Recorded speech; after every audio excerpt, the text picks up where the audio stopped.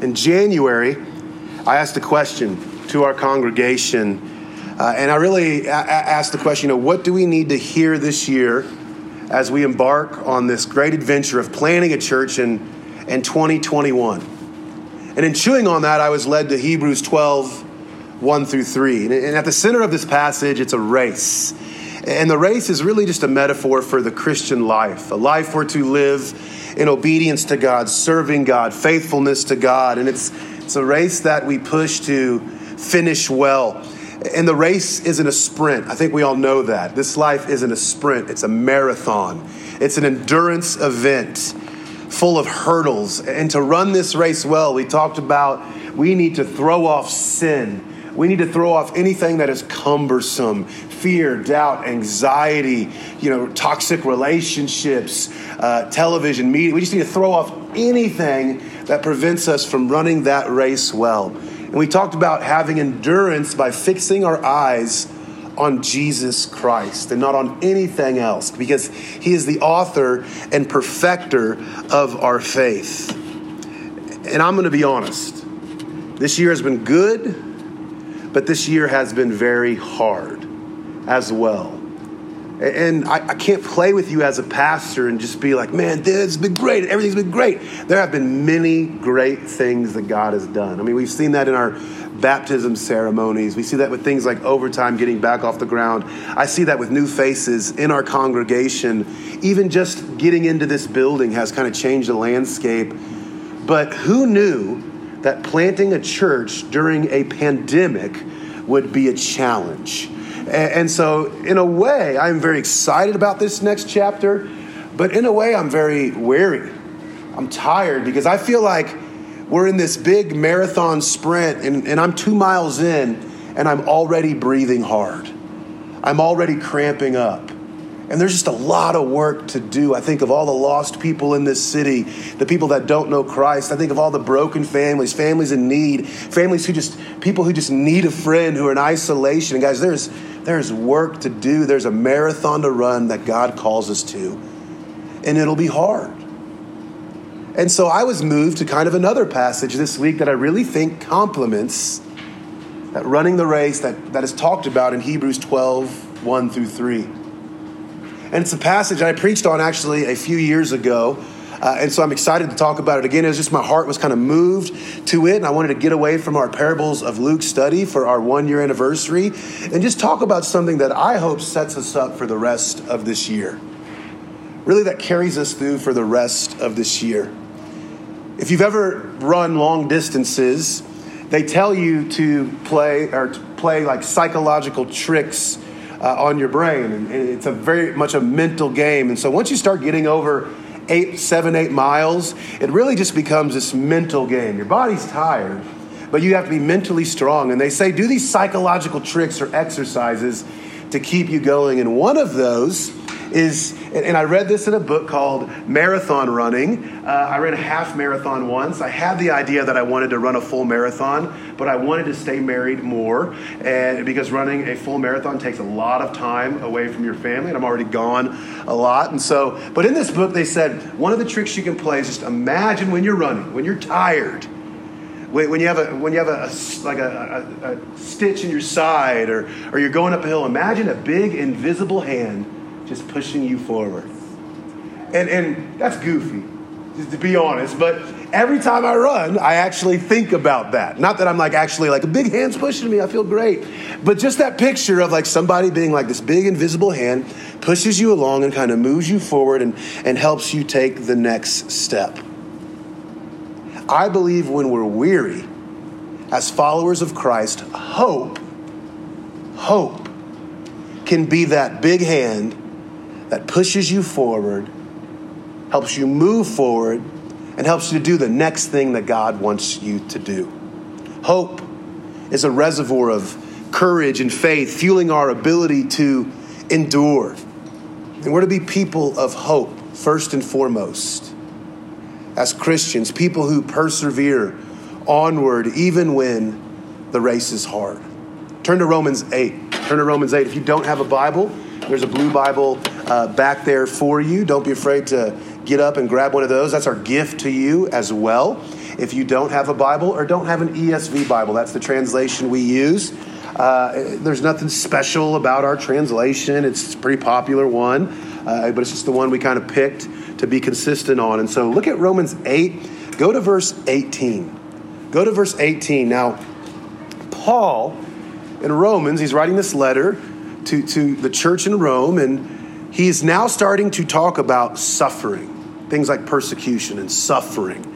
And this is what he says in verse 18. Look at verse 18. For I consider that the sufferings of this present time are not worth comparing with the glory that is to be revealed to us. And so the idea is that the junk we're going through right now, the suffering and persecution, the illness, grief, financial loss, the things that make this race cumbersome now are nothing compared to what we will one day experience with God forever.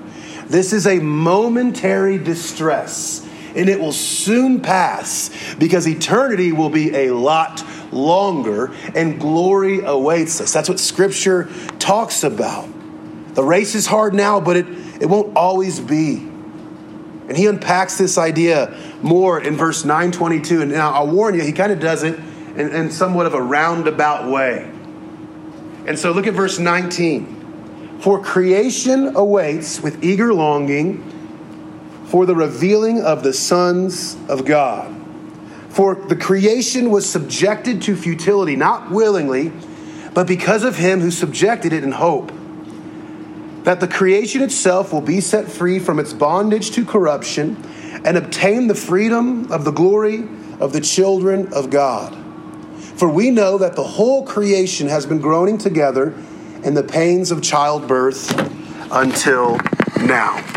That's kind of a weird. He starts talking about creation first, and we'll kind of get to why. But it's this idea that creation here is all of the created universe. So anything that isn't human, so plants and land and animals and the birds and the butterflies and the bees, all of that stuff is what Paul would consider creation here.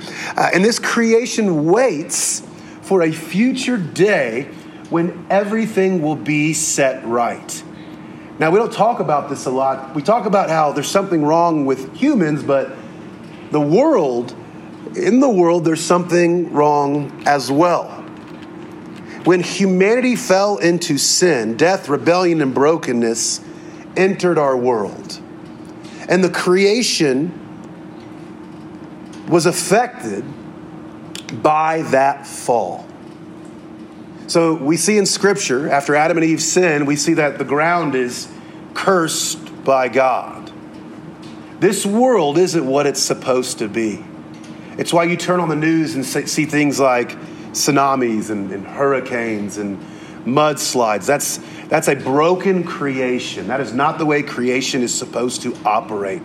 Those things bring about death and destruction. We look at things like disease and decay and death.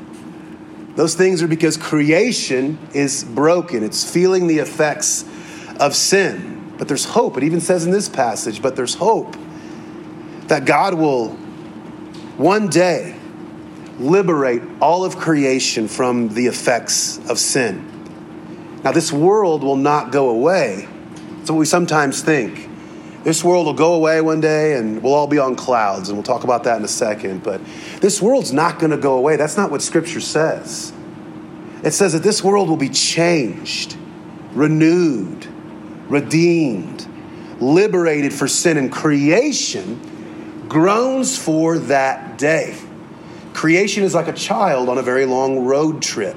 Now, we make jokes about this, and this is in movies all the time, but inevitably, if you have kids under 8 years old and you're taking a long car trip 2 hours in, what are they going to ask? Are we there yet? Are we there yet? Are we there yet? And then you'll hear it again about an hour later. Are we there yet? No, we're not. We're not even halfway. We're not even halfway. Another hour after that. Are we there yet? Creation groans. Are we there yet? Are we there yet? When am I going to be liberated? And God gives hope to that creation.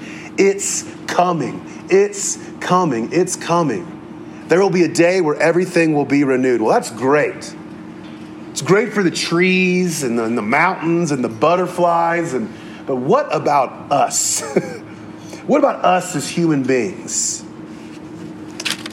Look at verse 22 again. For now we know that the whole creation has been groaning together in the pains of childbirth until now, and not only creation, but we ourselves, who have the first fruits of the Spirit, groan inwardly. So sin didn't only affect creation, it affected humanity as well. Now, sometimes we think of sin as this line that we cross, and it's just a list of do's and don'ts that God gives us. And, God wants me to be nice, and when I mean, that's a sin. And while there's some truth to that, man, sin touches our mind. It touches our emotions. It is deeply seated in us. And even our good works can be tainted by sin, selfishness and pride. And sometimes I'm not sure we look in the mirror and realize those things. And sin causes things like depression and anxiety and cancer and pain and frailty and suffering. And if you know this, there are times in your life or in my life where because of that, I groan. I groan like creation. Man, people don't act the way they should. I don't act the way that God wants me to act. And I groan inwardly. Like creation, but like creation, I too have hope. Look at verse 23. And not only the creation, but we ourselves, who have the first fruits of the Spirit, groan inwardly as we wait eagerly for adoption as sons, the redemption of our bodies. Here's humanity's hope. We wait eagerly for our adoption. And then he says the redemption of our bodies. And so those things are somewhat related. Our adoption, the redemption of our bodies. So that's what we as believers, as children of God, as followers of Jesus Christ, that is our hope. We have this future adoption, and we have the redemption of our bodies. Now, those are very kind of churchy terms, the redemption of our bodies. What the heck are they talking about? And adopted into what? Let's talk about that first one, adoption. Now, we can talk about this theologically, but don't miss the power and impact of this language, adoption. Adoption. The last time I preached this passage a few years ago, there were over 300 children in Denver waiting to be adopted. Waiting to have a home. Waiting to have a mother and a father who loves them. Waiting to have some protection, some consistency, some place to be loved and cared for and valued. There are over 300 children in this area just waiting to be adopted. Now imagine if somebody came in to wherever they're at and said, hey, we've filled out the paperwork. We've been approved by the state or the agency or whatever needs to be approved. Hey, you're going to join our family next week. You would be excited. I now have a home. I now have a family. I now have a mother. I now have a father. And there's a week away. It's a week away, so you have some time. But you may have a bad day or two in that week. But I think if you were going to be adopted, you'd be somewhat excited and better able to get through that day because you knew that wasn't the end for you. That's very similar to what happens to us in Christ. Now, Scripture kind of talks about the idea that we've already been adopted, and that's true. We've already been adopted, but you have yet to experience the fullness of that adoption.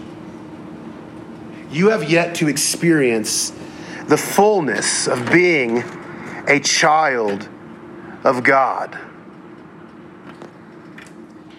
We haven't received every benefit of being with the Father, every benefit of being perfectly cared for by the Father.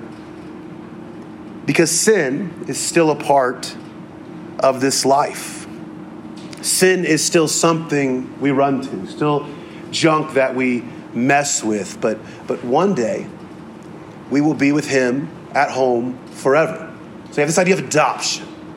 Then you have this other weird idea of the redemption of our bodies. Now, most of us, when we think of things like heaven and our eternal state, we kind of go to the cultural norms of like we're going to be, like spirits in some place, and we'll have wings, and we'll all be half naked and like looking like little babies, and or maybe like toga party sort of situation, and we'll kind of float around from cloud to cloud, and there'll be all the ice cream we want, and it'll just be this great place and we'll kind of just be ethereal, and we'll kind of just float. And hey, you want to come over to my cloud today? Yes, it's the second cloud from the right, and invite people over. And but that's not the biblical picture. That's actually not the biblical picture for eternity. The biblical picture for eternity looks like this. It's if we put our faith and trust in Jesus Christ, if we put our faith and trust in his work on the cross on our behalf, the Holy Spirit enters into our lives and seals us. We are adopted. We will not be snatched from God's hand. There is nothing we can do. There's no one who can snatch us from God's hand. We are his. But when we die, our bodies will go into the ground. But our soul, our spirit will be with him. But this is called, what theologians call, the intermediate state. It's kind of the middle state. That's not our ending place. That's not our eternal state. What will one day happen is that one day when Jesus comes back, our bodies, our broken bodies, will be resurrected. They'll be redeemed, renewed, and glorified.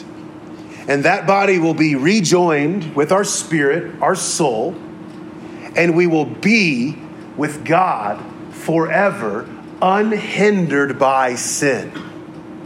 In this new creation, in this new place that he has for us. Now that's a simplification, but that's the basic picture that Scripture paints for us. You and I will receive, this is weird, we don't talk about this a lot in church, but you and I will receive new, glorified, heavenly bodies.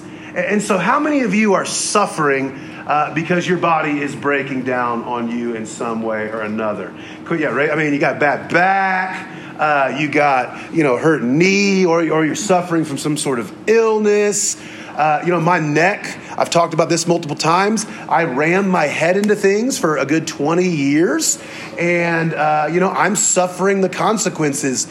Those things will not hinder me with my new glorified body and my new redemptive state. Whatever pain you feel, whatever suffering you experience because this flesh is breaking down on you, will be no more. Our glorified bodies will not suffer the effects of sin and will be with Jesus in a redeemed creation. That's our hope. One day the pain in my neck will be gone. That is our hope. And one day my leaning towards sin, my susceptibility to choose selfishness, that will be gone. One day, relationally, my relationship with other people, my communication with other people, my relationship with God will be unhindered by sin. This is what it means to have redeemed bodies. So we have this idea of adoption and redemption. That is what awaits us as Christians.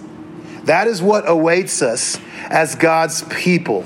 That is our hope. And now when I say hope, I don't mean like wishful thinking, like I hope the Chiefs win today. All right, more important to me, I hope my fantasy team wins. I hope my son's grades are good, and they're going to be good, right? Hopefully. He said hopefully. I hope that's, when we say hope like that, it's just the idea like, I don't really know. But I hope it turns out that way. It's more like I wish. But hope, biblical hope, is more than just wishful thinking. Biblical hope is a confident expectation and desire for something good. If you're going to write anything down, write this down. Hope comes from owning the promises of God for the not yet.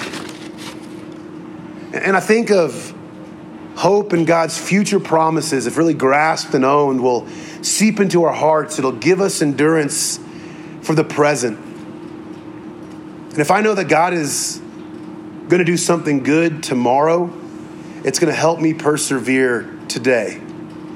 Famous author John Maxwell said, "Hope motivates when discouragement comes. Hope energizes when the body is tired. Hope sweetens when bitterness bites. Hope sings when all melodies are gone. Hope climbs over obstacles when no one is helping. It endures hardships when no one is caring. It presses towards victory when no one is encouraging. It dares to give when no one is sharing. And it brings victory when no one is winning." Hope is church fuel. It's high octane, fully unleaded church fuel. When we do these great endeavors like church planting and trying to start something new, trying to share the gospel in an area that needs it, we have to have hope, because there is going to be obstacles, hardships, discouragement. And we need to have hope for the not yet. Our present sufferings are nothing compared to what awaits us. But hope moves us forward, guys. We as a church, we need hope. And it comes from owning the promises of God for the not yet. And I'll be honest, that's hard. Because life is about now, right? We get focused on the now, and we tend to not look down the road. And I think God knows, and I think Paul knows that, so he even gives us hope for today in this passage. So it's not just about owning the promises for tomorrow. There's promises that we're to own today. Look at verse 26.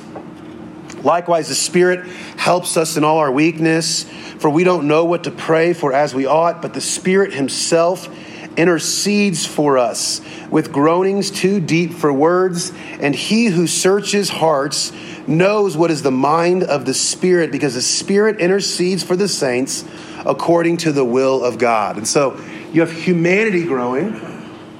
You have the creation groaning. You have the Spirit groaning inside of us when we don't know what to pray. And here's the reality: as we wait for our future adoption or the redemption of our bodies, life can be unkind.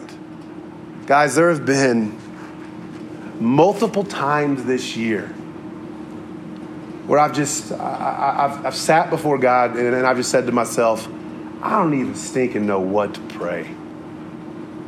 I don't know how to handle this situation. I don't have to deal with this issue.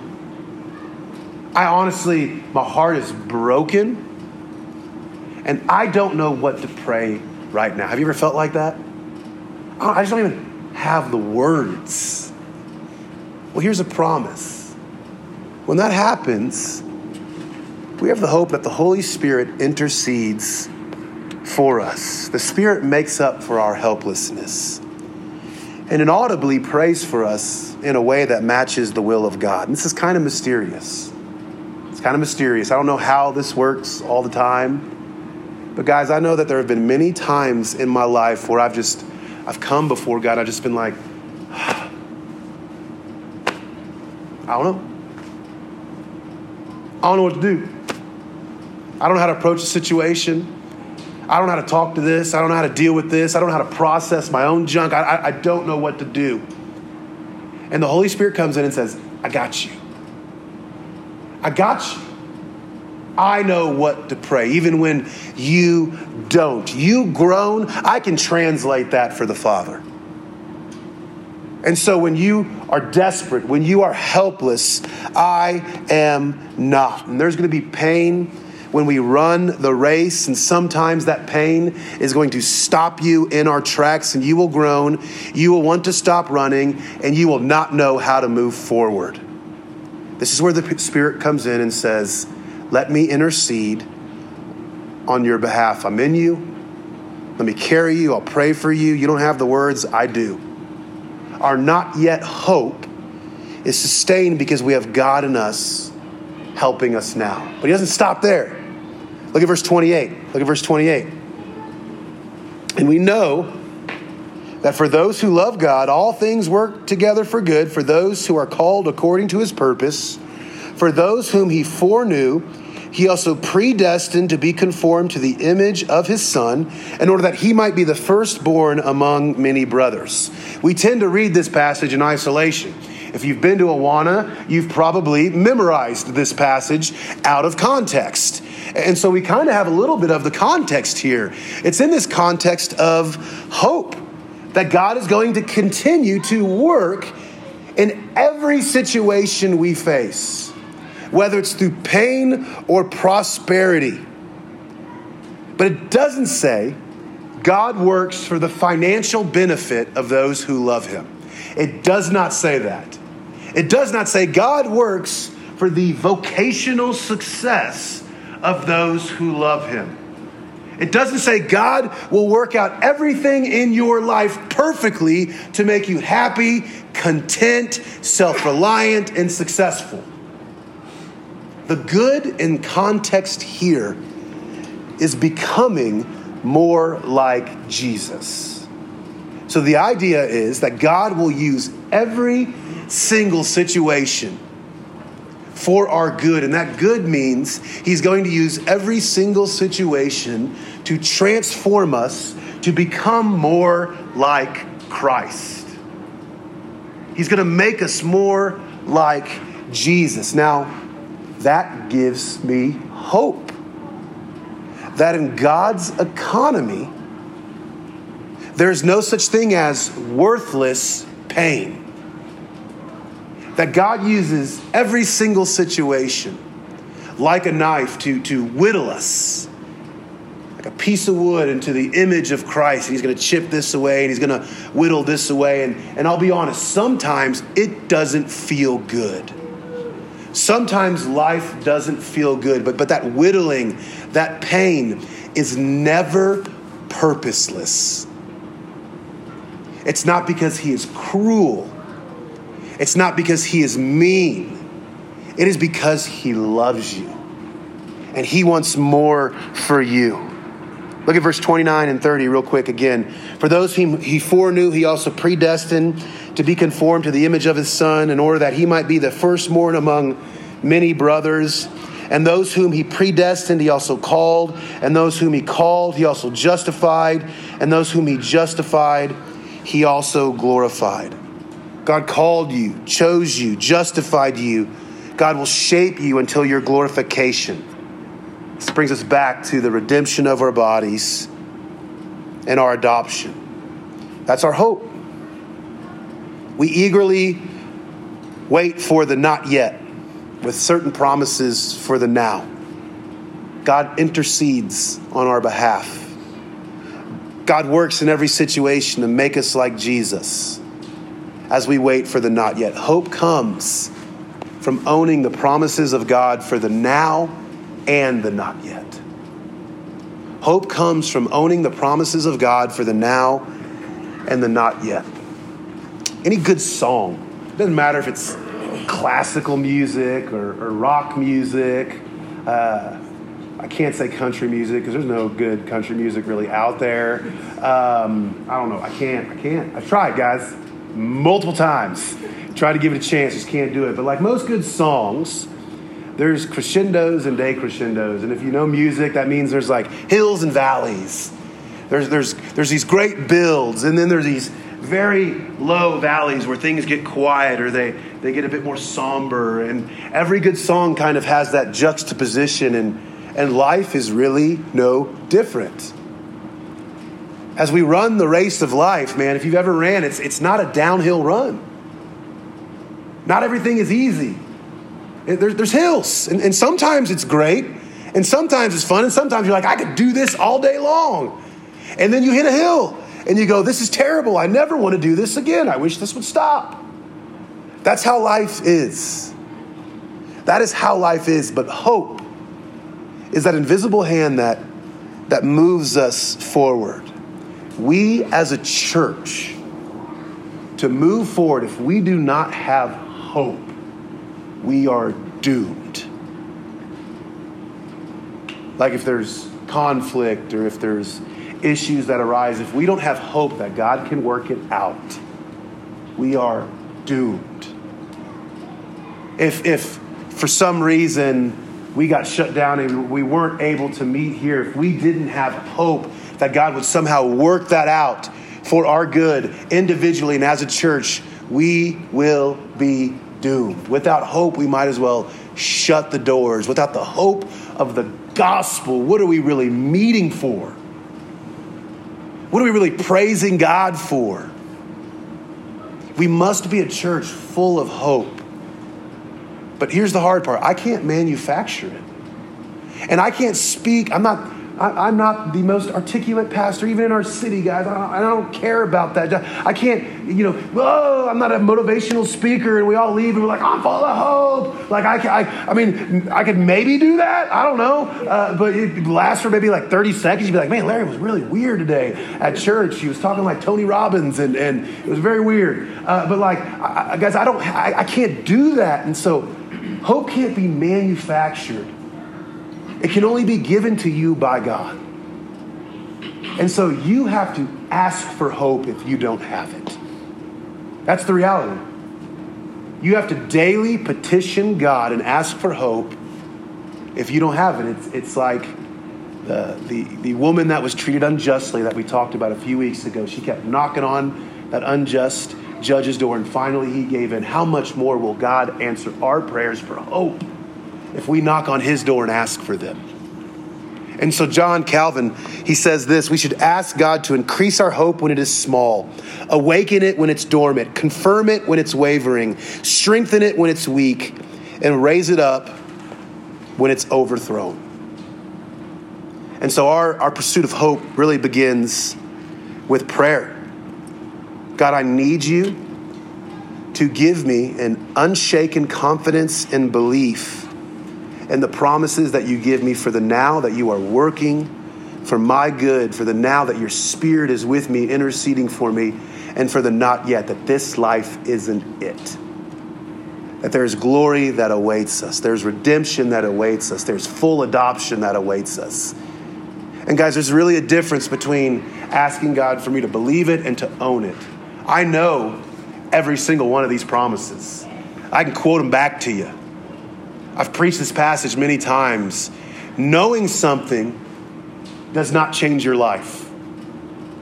Owning these facts, owning these promises, owning these truths, settling our hearts on these things, now that is life-changing. That is culture-changing. That is city-changing. And we collectively together do that. God, help me to own the promises for the now and not yet. And may year 2 of this great, crazy, weird roller coaster of an adventure that we call Central Bible Church and all the things that God is doing through it, may this next year be one driven by hope. Amen?